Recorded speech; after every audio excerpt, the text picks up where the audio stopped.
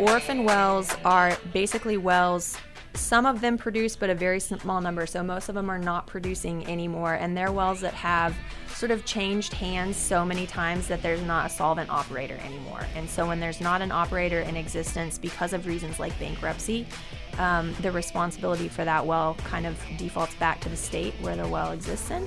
And they therefore also have the liability associated with plugging wells, which can be tens or even hundreds of thousands of dollars.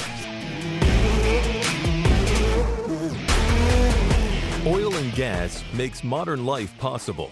The energy the world requires today and tomorrow will come from decisions made in the oil field today.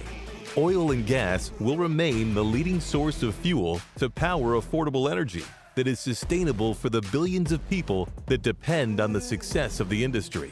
The oil field is a group of people, companies, technologies, and institutions working towards providing the world with safe, clean, storable, and transportable power. The Oilfield 360 podcast is a 360-degree deep dive into the leaders of the industry, who will provide listeners with a first-hand account of what it takes to build, maintain, and lead the energy business into the future. The Oilfield 360 podcast is brought to you by the following sponsors. United Airlines.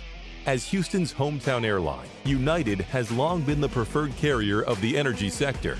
United for Business offers a range of programs and discounted travel options built for all of your energy, resource, and marine travel needs. Get started at united.com/business. Piper Sandler.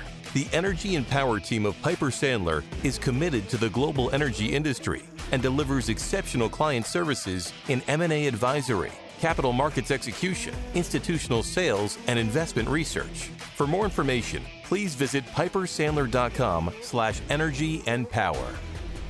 Welcome to the Oilfield 360 podcast. I'm your host, David DeRode, and I'm missing my co-host today, Josh Lowry. We had a little scheduling snafu, but hopefully we'll do okay today. It's a little bit different here. We only got 2 chairs in the studio today when we normally have 4, so I'll miss my sidekick a little bit. But anyhow, Josh had to take his kids to camp and didn't think to connect with his wife, as I often sometimes do, about schedules. And so we are winging it today. I'm joined today by a very special guest, lady who I've known for several years, have just not ever had a chance to visit just because of various things. But Stacy Taruscio is joining us from Tulsa today. Thank you. She took the time to fly down and see us. She's been on a little bit of a summer trip, and we'll get her to talk about that. But thank you for being here today. I'm glad to be here. Thank you for having me. So Stacy, tell everybody kind of a little bit about yourself. And obviously I just said you're from Tulsa, but I'm from Tulsa, yeah, born and raised in Tulsa, actually just north of town, and I went to the University of Tulsa. So my husband actually gets on me a lot for not being very worldly, but I have traveled. I've been outside of the country. I've been to a lot of the places. I just didn't stay. I always came back. So maybe that's the most important thing about me, is I'm a big homebody, a big home person, and a mom. So I have 2 little girls. And then my husband, I don't want to forget about him because I often do. That's the classic wife mistake, as the classic husband mistake is not to tell your wife what you're doing. So those are the main things, the most important things, Over the last year, we've learned to focus on those most important things. But I also have an engineering degree from the University of Tulsa and an MBA, and so have run a couple businesses and tried to make a name for myself in the oil industry. Sure. So tell me a little bit about those businesses, what you did with your education and what you've been doing. Yeah. So out of school, I went to work for Samson, which is a real interesting company. And especially if you're in Tulsa, everybody's worked at Samson at one point in time. So you get to build a good network of people there, and then kind of went on and did a couple of other different stints at different companies, and decided along the way, I did some big companies, I did some small companies, and decided along the way that small companies are for me. And really, if you're going to invest in anybody, it might as well be yourself. So about 6 years ago, we kind of struck out on our own, myself and another girl, Stephanie Orr, and started Rebellion Energy. And we partnered with NGP to do that. that ended up being a scoop stack company, and we built up a really great position and had a really great team, and then rolled that into Camino Natural Resources, which is still a really great company with a really great team in the scoop stack, and carrying on that legacy there. And then when that roll up happened, we started another iteration of Rebellion, and we really liked all of the things about the scoop stack from like a subsurface perspective, but didn't want to pigeonhole ourselves as mid-continent team. We wanted to be kind of more diverse than that, so we went up to the Powder River Basin, where there's some pretty interesting things going on, and we've been up there for a couple of years, and have recently, a lot of things changed with COVID, and everybody talks about that a lot, so I won't talk about that, but a lot of things change, and during that time, we were able as a team to kind of pick our heads up because there wasn't as much activity, and say, okay, we have some extra time. We have this great asset that can kind of sit there and be self-serving for a little while, and what do we want to do, and how can we kind of make something different happen here? The world is changing, so what's our role in that? And that's what we've spent the last 6 or so, 8 months maybe doing. And what came out of that was Fellow Environmental Partners, which is a nonprofit kind of focused on orphaned wells, and not just plugging orphaned wells, but some of the research associated with impacts of those orphaned wells, as well as education of folks, stakeholders mainly, of each other's perspective on those wells. So that started up in April. Very cool. Yeah. So tell us a little bit about our audience has become quite diverse, and some are familiar with the oil field and some are not. For their benefit, will you tell them what an orphan well is and how a well becomes orphaned? Sure. So orphan wells are basically wells, some of them produce, but a very small number. So most of them are not producing anymore, and they're wells that have sort of changed hands so many times that there's not a solvent operator anymore. And so when there's not an operator in existence because of reasons like bankruptcy, the responsibility for that well kind of defaults back to the state where the well exists in, and they therefore also have the liability associated with plugging wells, which can be tens or even hundreds of thousands of dollars. Sometimes, sure. Most often tens. So what does that mean, plugging a well? What do you?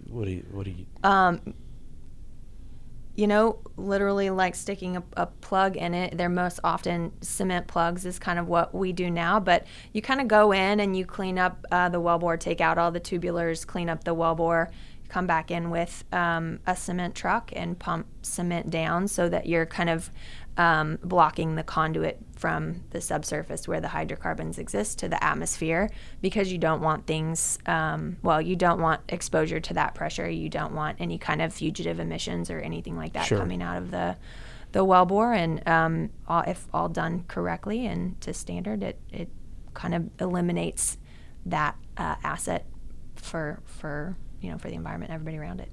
That's kind of a popular topic these days, isn't it? It is. Emissions. People don't like emissions. People don't love emissions, and they shouldn't love emissions. But emissions, especially around this topic, is really tricky because there just does not exist a data set strong enough to give us the answers we need, right? Like, how big is this problem? Is this a problem that exists on every well? Probably not, right? But you have to kind of have a statistically significant sample set to really answer a lot of those questions and create tools and do some analytics on quantifying the problem. What's the scale of the problem? How much emissions? All of that. There's quite a bit on how potent methane is versus carbon. So that exists out there. But how many of these wells emit methane? What are the super emitters? How do we predict those? All of that stuff is still sort of needs more work. So let me ask you a question. These orphan wells that we're talking about, are these leftover wells from years ago, operators, and they just, through the changing of hands of operatorship, they just kind of keep getting kicked down the road? Or are these relatively, call it wells that have been drilled and produced in the last 10 to 20 years? No, these are wells. The operators oftentimes don't exist anymore. I mean, this is not a problem that the current set of companies actively working now has created. Right. It's something that's happened a long time before they existed in almost all cases. And although there continue to be some bankruptcies, most often those assets emerge out of bankruptcy now. Sure. So you're really dealing with a legacy problem that nobody really thought about and knew about in the 1950s or even earlier when these things were happening. And so it's not the current companies that have created this problem. It is, however, those current companies that have the expertise, I think, to help Sure. solve it. Right. So oil and gas folks are very smart, very technologically capable, good people, and I think we're getting a lot of support from the people that exist in those companies because, no, it's something they can solve for. So would you agree that I think most operators are responsible operators today, and that there is financial assurance requirements that they have to meet, bonds that they have to post to meet those financial obligations for that asset at some point in the future? Yeah, I mean, everybody has to play by the rules in the individual states, right? Different Sure. states have different rules, and you could probably get a lot of different opinions on, whether or not bonds or all of those things exist. But all of the companies in existence, for the most part, they all play by the rules and they all do the right thing. And like I said, they're not the ones kind of creating this problem. I think because of all of the conversation around the topic now, Sure. I think there will be some flack because of that conversation, and I sort of hate that. One of the reasons we wanted to create Fellow was to kind of unite the oil field around solving problems like that, being solution oriented and allowing them to write their own story around it, as opposed to sitting back and letting somebody else that's not as industry not as familiar with the industry to write that narrative for them. Sure. And that's something that the industry probably hasn't done great at in the past, right? Really? But always have a new opportunity to do so. I appreciate you saying that. That's one of the reasons Josh and I started this podcast, was to try to get the good word out about the industry. Yeah. and all the good things that the industry does, as well acknowledge the areas that it certainly can improve. Yeah. And I appreciate you being focused on that. I mean, I was excited to hear about that in our conversation a few weeks ago when Rachel, our mutual friend, Rachel Race, said, "Hey, you need to talk to Stacy about what she's up to, because she's involved with me on the Energy SG Council, Right. trying to drive somewhat of more of a positive narrative, but Yeah. also again acknowledge the areas for improvement, Right. and being somewhat pragmatic about the approach." Right. So glad to Right. hear you're thinking about that. I personally want to support your organization, Thank as you. I told you I would. Yeah. And I hope that we will get additional financial support for Yeah. it. Yeah, I think building a bridge between the oil and gas people. The people of oil and gas are so good, so smart, such Yeah. good humans. I mean, we all, everybody knows someone in oil and gas, and they're all great people. And it's just when you kind of take the humanity out of it and look at the industry from afar, that's when people start calling it dirty and negative things. Right. And that's just not what the people of oil and gas are about. And so if we can build a bridge between, sort of the people sitting at the opposite side of the table and the humans of oil and gas, then I think you can begin to see solutions again that are better for everybody that's Yep. a stakeholder. I generally think so. I mean, I think whatever industry, whatever population we want to talk about, there's always going to be a group of people are just bad people. I mean, evil does exist, but for the most part, most people are good people. They want to do the right thing. Yeah. So Yeah. going back to kind of the plugging and abandonment of these wells, returning them to previous condition, if you will, prior to the well being spud and drilled, completed, and produced. What are you seeing from a technology perspective? It sounds like one of the concerns has been about the degradation of concrete over the time, and there's a lot of interesting things happening with concrete. And I don't want to get really technical, as Josh likes to say. People, they want to hear about the watch. They don't necessarily want to know Right. how it's built. But Right. what are you guys? Are y'all looking at some of this from the perspective of the organization? So there's a couple different kind of issues that I think could be improved upon when you're talking about plugging wells. One is the material the main was the material you use to plug a well. So right now we use cement, and cement has a very negative carbon footprint, right? Not negative as in minus. It's got a big carbon footprint. It's one of those industries that's catching a lot of flack for those kinds of things. And so can we improve upon that as a material? There are a lot of people doing some interesting things where they're using cement to capture carbon, and then Right. So there's some interesting things like that. But really, what we want to do, everybody that works in the oil and gas industry and has used cement, even in other industries, knows that it's a very brittle material, right? It can crack, and it can create little microannuluses through there. And so what we really want to create is more of a living plug, something that can hydrate and form a seal.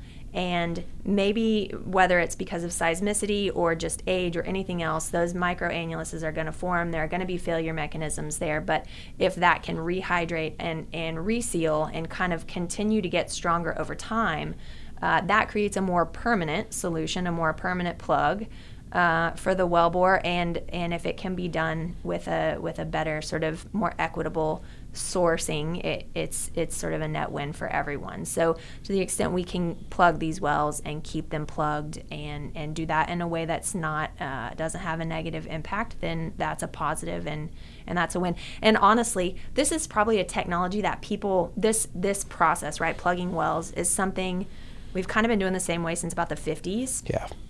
And so, again, when you think about the people of oil and gas and all of the technology and all of the strides that have been made in that 75-year time frame, probably if we spent just a little bit of time focusing on this, I think there would be all kinds of other innovation and technology that we would come up with. So really just focusing on it, I think, is important. I think so, too. I think in general, again, being aware and not being aware, but obviously we're talking about an end-of-life asset. Yeah, So, yeah. It's not like they do this and they're suddenly going to get, paid for it. But they certainly avoid fines Right. Doing it the right way. They do, and there's actually some really interesting things happening right now with carbon offsets, and those folks that are creating methodologies and registries that are helping to push that topic forward are starting to focus a lot on oil and gas right now. And so, American Carbon Registry is working on a methodology right now that's specifically for plugging and abandoning wells, whereby you would get carbon offset credits for doing big projects and doing this kind of work that could, you could take to the open market and sell or keep on your own books to offset your own carbon footprint. But, that kind of net zero thing is not about absolute zero. It's about offsetting, and that's there's some opportunities here for that as well. I'm glad to hear you say that, because net zero and absolute zero are two different things, They right? are very different. I think it's interesting, though, that that doesn't necessarily mean that that's a bad thing. I know of a gas operator that recently did some pretty cool things, thinking about their production where they're operating in western New Mexico. Mm-hmm. And they use some Turkish carbon credits to offset what they registered as their emission signature. And, that made their bankers jump for joy and do backflips. And Right. they're expanding their RBL facility, which is helpful to them. Right. Also kind of continuing that license to operate, if you will, by being responsible and thoughtful and aware of doing things better. So I think when companies start to think about it that way, I think there's probably going to be a greater initiative to get on the bandwagon. Yeah, I agree. And the folks at ACR who we are working with are very, very founded in science and data, and oil and gas is very, very founded in science and data. And so it's actually interesting to see kind of the cross-pollination of those two things. We really have appreciated working with somebody that isn't going to kind of try and finagle like the most profitability out of this. Like there's rules and boundaries. Sure. And we can figure out how to play the game if we have the right rules and boundaries. And I think they've done a great job of structuring those. So you're talking about real science, not what media science, right?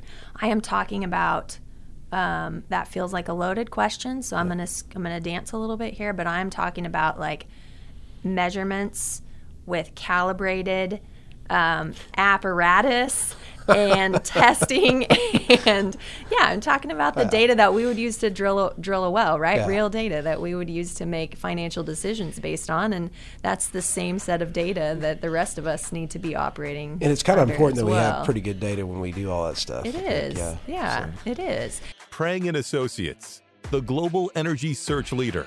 Prang & Associates is the world's leading executive search firm totally dedicated to the energy industry. Over our 39 years, we have assisted more than 750 management teams and boards in 75 countries and conducted nearly 3,600 engagements. For more information, please visit prang.com. Range Valuation Services. Range is the only oil and gas-focused valuation and appraisal firm in the financial services industry. Range specializes in appraising and valuing oil field equipment, machinery, inventory, and property, and customarily works directly with clients, lenders, investment bankers, insurers, and private equity and debt sponsors. For more information, please visit rangevaluationservices.com. And I think, every oil and gas company that we talk to, whether it's for Fellow or anything else, really is looking for that data right now, Right. really trying to understand sort of the issue at hand, so they can figure out how to be proactive about it or pragmatic about it, or mitigate kind of the liability associated with this, because they recognize it as a liability, right? It's the first step is awareness. I read this book. It's called Braiding Sweetgrass, and it's I loved it. I'm not going to recommend it because everybody has different taste in books, but it's written by this.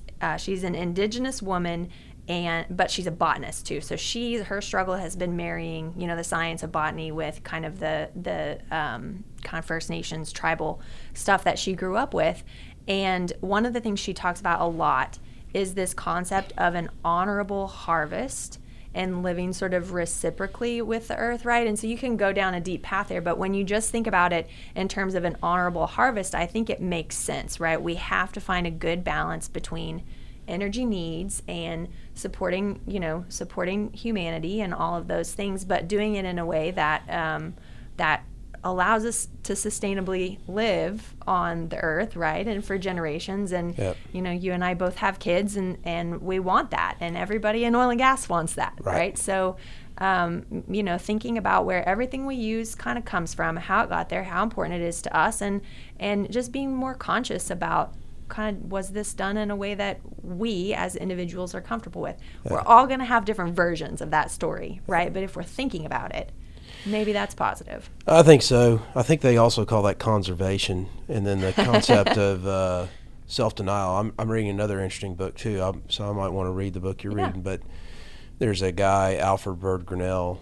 I spent some time in Montana, in Glacier Park. There's Grinnell Glacier. Okay. And what a lot of people don't know about Grinnell is he's probably one of the driving forces as to why Yellowstone National Park still exists. Cool. And that the national park system, with the help of Teddy Roosevelt, really became full on. Mm-hmm. But the book is about almost near extinction of the buffalo and what he did to try to save the American buffalo. Oh. And interestingly, he grew up in Audubon Park with the Audubon family, and was he had parents. His dad was the banker for Vanderbilt, which is kind of interesting. Yeah. But he was, grew up with the Audubon family. He was also one of the co-founders of the Audubon Society. Very cool. But, he's my kind of guy. He's a hunter or fisherman, but also a believer in conservation. Right. To your point, like responsible harvest. Like just because you can doesn't mean you should. And, you might want to, leave some for other folks. And, so, I think a lot of that needs to come front and center. The most interesting thing, though, you would think that concept was pretty novel, but here's a guy who was a big believer in conservation, was an outdoorsman, would hunt, fish, all these things, but also had an appreciation for wiping out of a resource and what he was doing to try to protect that resource, and how much pushback was put on him from Congress, who was largely in the pockets, or the railroads were largely in the pockets of Congress that are pushing this expansion. So it's kind of interesting. Yeah, it is. I love any book about national parks. You were talking about our vacation that that's where I was kind of going into that. So talk about that a little bit. Well, we kind of went up through Utah. It was a road trip, so we went through the petrified forest. I'll name off like 7 or 8, but what you just made me think about was Zion, which is sort of the cool national park to go to right now. Everybody wants to go to Zion.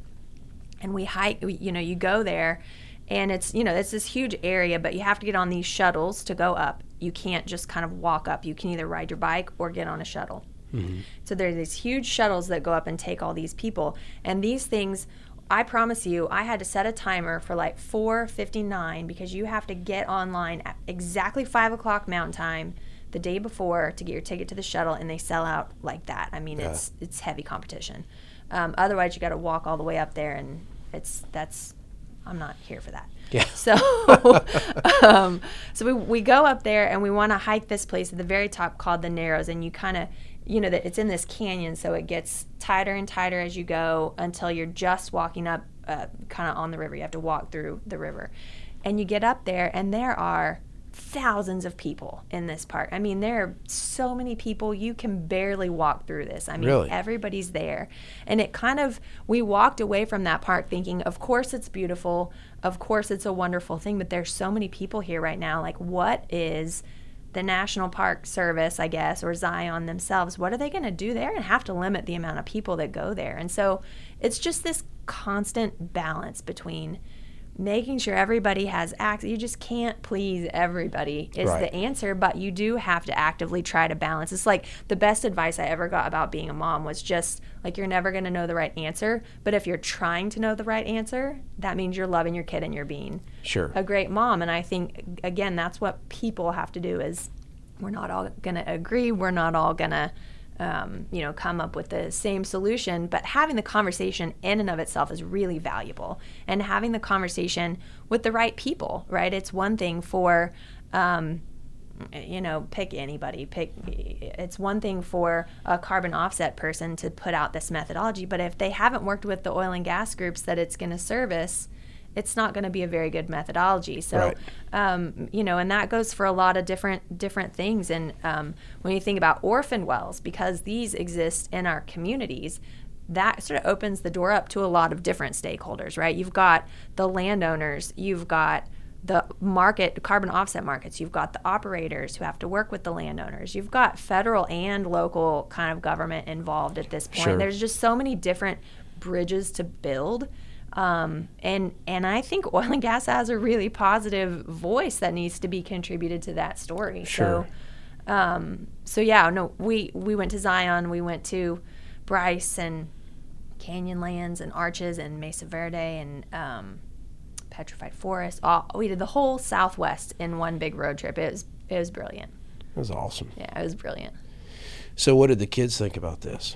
I would wake up in the morning and I'd be like, we're going to hike in the Grand Canyon. Like, this is awe-inspiring stuff here, folks. This is as good as it gets.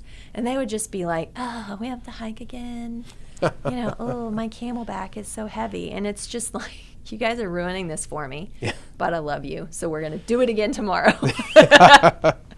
Yeah, so I think all in all, they had a great time, and it's one of those sort of like the National Lampoon Vacation, right? Like, when you're in the moment, there's some moments, but looking back, like, we're going to cherish that vacation for a really long time. Yeah.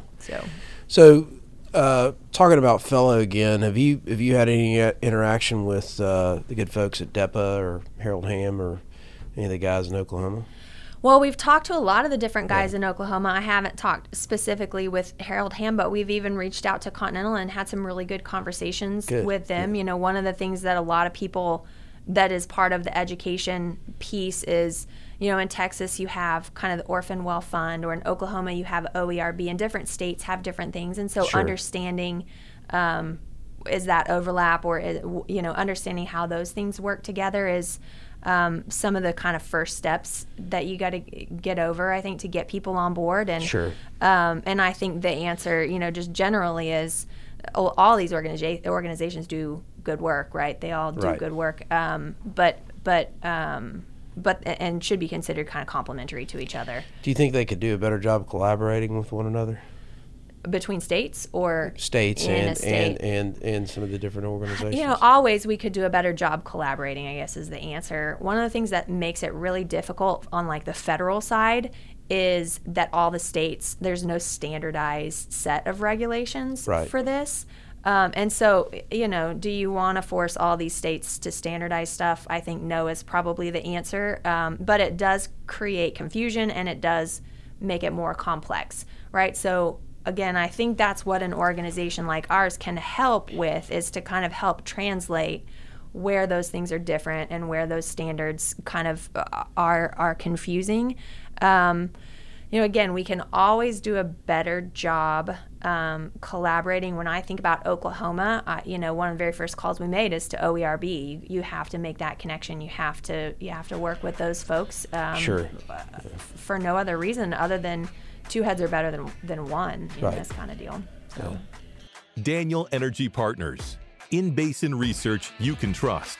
A leading provider of U.S. oilfield research, known for its original boots-on-the-ground research approach, as well as its famous barbecue events. Daniel Energy Partners utilizes both its extensive network of top oilfield professionals and frequent in-basin field tours to provide real-time market intelligence. Visit danielep.com for information. Locked-in Global Energy and Marine, uncommonly independent. Locked-in is the world's largest privately owned insurance broker and risk finance advisor. Locked-in's global energy expertise is centered in Houston and represents the largest concentration of energy specialists, clients, and experiential knowledge in the upstream, midstream, and downstream segments of the oil and gas industry. Visit LockedIn.com for more information. Upright Digital. Upright Digital specializes in partnering with your business to maximize marketing efficiencies. We have a deep understanding of people, their needs, motivations, behaviors, as well as the technologies that enable brands in many industries to utilize what is available in a changing digital landscape. Find us online at uprightdigital.com. So, Stacy, I'm really excited to hear what you're doing about Fellow, and talk to me about some of these other groups that are out there, you know, being as involved in the space as I am and being kind of interested in the topic as it relates to emissions and, you know, financial responsibility, environmental responsibility, social responsibility. Right. I think there's some other groups that are similar to Fellow that are out there. Right. I'm sure you're probably aware of some of those groups. How are you guys similar, and more importantly, I guess, how are you different? Yeah. Well, no, love to talk about how we're different. And I probably don't know all of the organizations that are out there, but I know of a few. And again, I don't want to criticize any of the work they're doing because I think it's all value additive. The thing that we, I think about differently is probably the research side. So we really have kind of three pillars to our mission statement. You know, every nonprofit has a mission statement.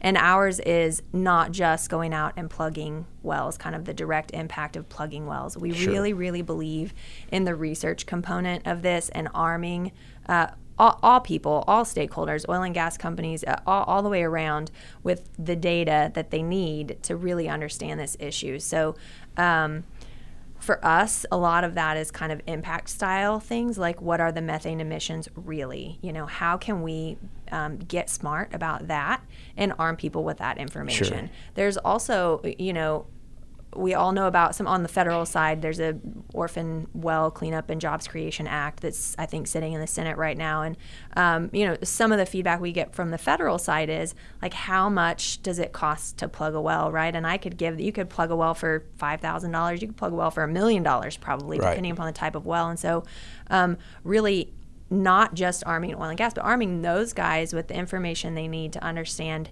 how this happens, boots on the ground, what it really requires, so we can get the support we need, because, you know, frankly, $8 billion doesn't cut the mustard when you talk about all of the orphan wells that are sitting out there. So, so kind of arming people with information, I think, really sets us apart. And then the other thing we want to do is, you know, I like the concept of going out and plugging wells in a one-off kind of a way.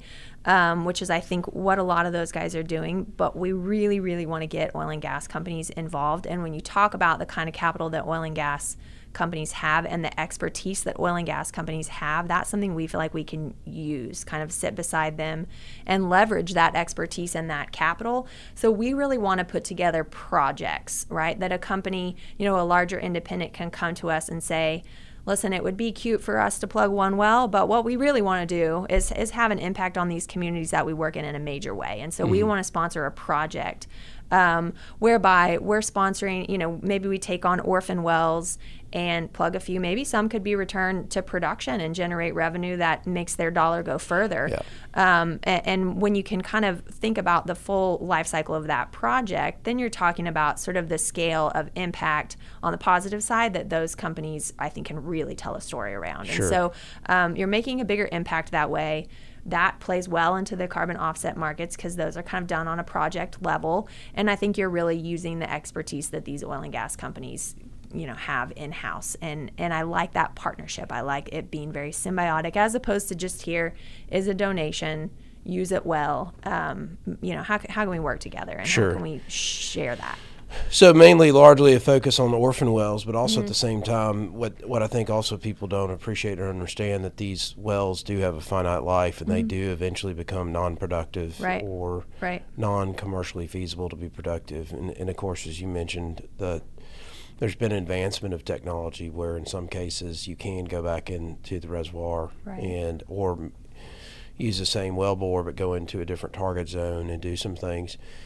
In regards to that, do you also see the possibility to flag opportunities like maybe for 45Q tax credit type, reinjectivity of carbon into certain reservoirs? Because to your point, talking about offsets for Yeah, I mean, the thing so I think I've heard about that kind of in a CO2 flood context, and I think people have been doing that for quite some time and even participating in carbon markets with that kind of stuff. And I don't know that there's a ton of kind of methodology work that's been done around that. So maybe that's to come. But really what has to happen there, because one of the big conversations ongoing now on the kind of the environmental side is this concept of leakage. And so if you plug one well, does the fugitive, emissions from that well, still get produced, but from an offset or a neighboring well? Right. And so what you really have to do is kind of talk about it, like I said, on a project level, on a field level. Sure. And so that could become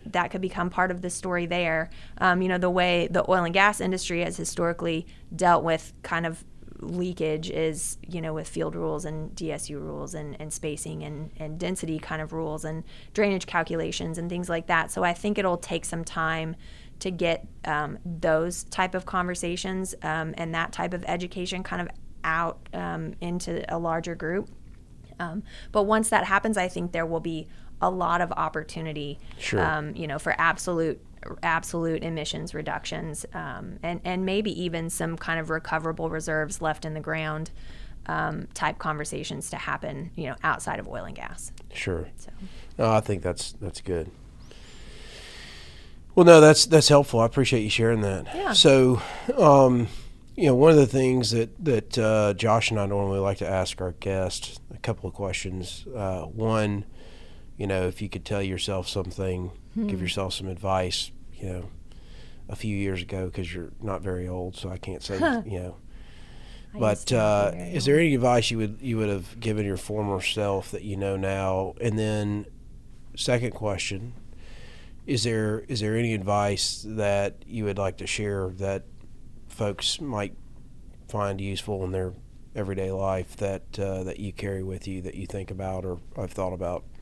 Yeah, sure. The advice I wish I had every day still, but wish I would have listened to a long time ago is sort of advice from my husband, and that's just take a step back and take a breath. You can't do everything all the time.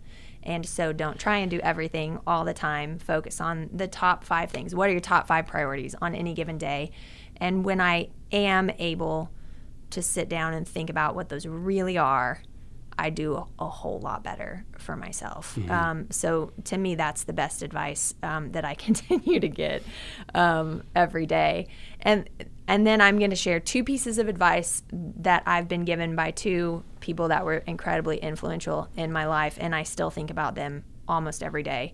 One of them is a man named Craig Glick at NGP, who is a great friend and a phenomenal partner.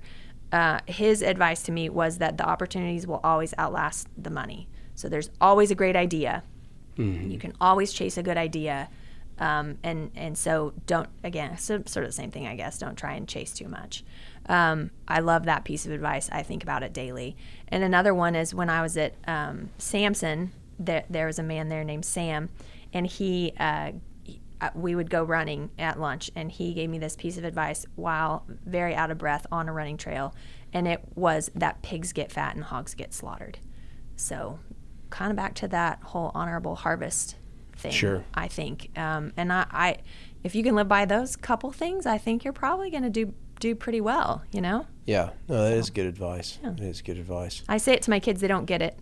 Well, I appreciate you coming on today. Of course. I'm glad to be here. For the benefit of the audience, you want to share what the domain name for Fellow is? Oh, sure. It's www.fellowenviro.org, ENVIRO. So fellowenviro.org. Yes. And can I say something about this website? Sure. Because first of all, it's a very cool website, and so you should check it out. The best thing about it is my mom designed it. Really? Yes, and she's so good. So she worked in software all of her life in programming, and she recently retired in the last couple of years. And we're trying to do this, but we don't have any money. We're just trying to make it happen. And Sure. so she was like, "Well, let me give it a try." And so we spent countless hours going back and forth. But yeah, my wonderful mom is the one That's that made our awesome. website. Isn't that the coolest thing? That is really Yeah, cool. she did a great job. So if anybody needs a website, Well, it is a good website. call my mom. Honara's got it up on the screen for Yeah. us right now, and definitely have to get people to go check it out. Yeah. Well, Stacy, I can't thank you enough for coming to see us. Yeah. I'm sorry my partner Josh was not here to see you. You'd be able to help make fun of his shoelaces with That's me. okay. He's going to be sorry he missed it. I Yeah. have a good feeling. I think so too. Yeah. So everybody, thank you for joining Stacy and I today. We look forward to you tuning in to our future podcasts. We've got another round of great guests coming. I'm pleased to tell you today that if you have any things that you want to say nice about what we're doing on the podcast, please send them to david@oilfield360.com. And I would strongly encourage you, even if you don't have anything negative to say, to just send some negative stuff to Josh at josh@oilfield360.com. Appreciate y'all listening. Appreciate you joining us in the Fletcher Azul podcast studio. Appreciate our sponsors. And God bless everybody and have a good weekend. Thank you. The Oilfield 360 podcast is brought to you by the following sponsors. United Airlines. As Houston's hometown airline, United has long been the preferred carrier of the energy sector. United for Business offers a range of programs and discounted travel options built for all of your energy, resource, and marine travel needs. Get started at united.com/business. Piper Sandler. The energy and power team of Piper Sandler is committed to the global energy industry and delivers exceptional client services in M&A advisory, capital markets execution, institutional sales, and investment research. For more information, please visit pipersandler.com/energy and power. Prang & Associates, the global energy search leader. Prang & Associates is the world's leading executive search firm totally dedicated to the energy industry. Over our 39 years, we have assisted more than 750 management teams and boards in 75 countries and conducted nearly 3,600 engagements. For more information, please visit prang.com. Range Valuation Services. Range is the only oil and gas-focused valuation and appraisal firm in the financial services industry. Range specializes in appraising and valuing oil field equipment, machinery, inventory, and property, and customarily works directly with clients, lenders, investment bankers, insurers, and private equity and debt sponsors. For more information, please visit rangevaluationservices.com. Daniel Energy Partners. In-basin research you can trust. a leading provider of U.S. oilfield research, known for its original boots-on-the-ground research approach, as well as its famous barbecue events. Daniel Energy Partners utilizes both its extensive network of top oilfield professionals and frequent in-basin field tours to provide real-time market intelligence. Visit danielep.com for information. Lockton Global Energy and Marine, uncommonly independent. Lockton is the world's largest privately owned insurance broker and risk finance advisor. Lockton's global energy expertise is centered in Houston and represents the largest concentration of energy specialists, clients, and experiential knowledge in the upstream, midstream, and downstream segments of the oil and gas industry. Visit Lockton.com for more information. Upright Digital. Upright Digital specializes in partnering with your business to maximize marketing efficiencies. We have a deep understanding of people, their needs, motivations, behaviors, as well as the technologies that enable brands in many industries to utilize what is available in a changing digital landscape. Find us online at uprightdigital.com.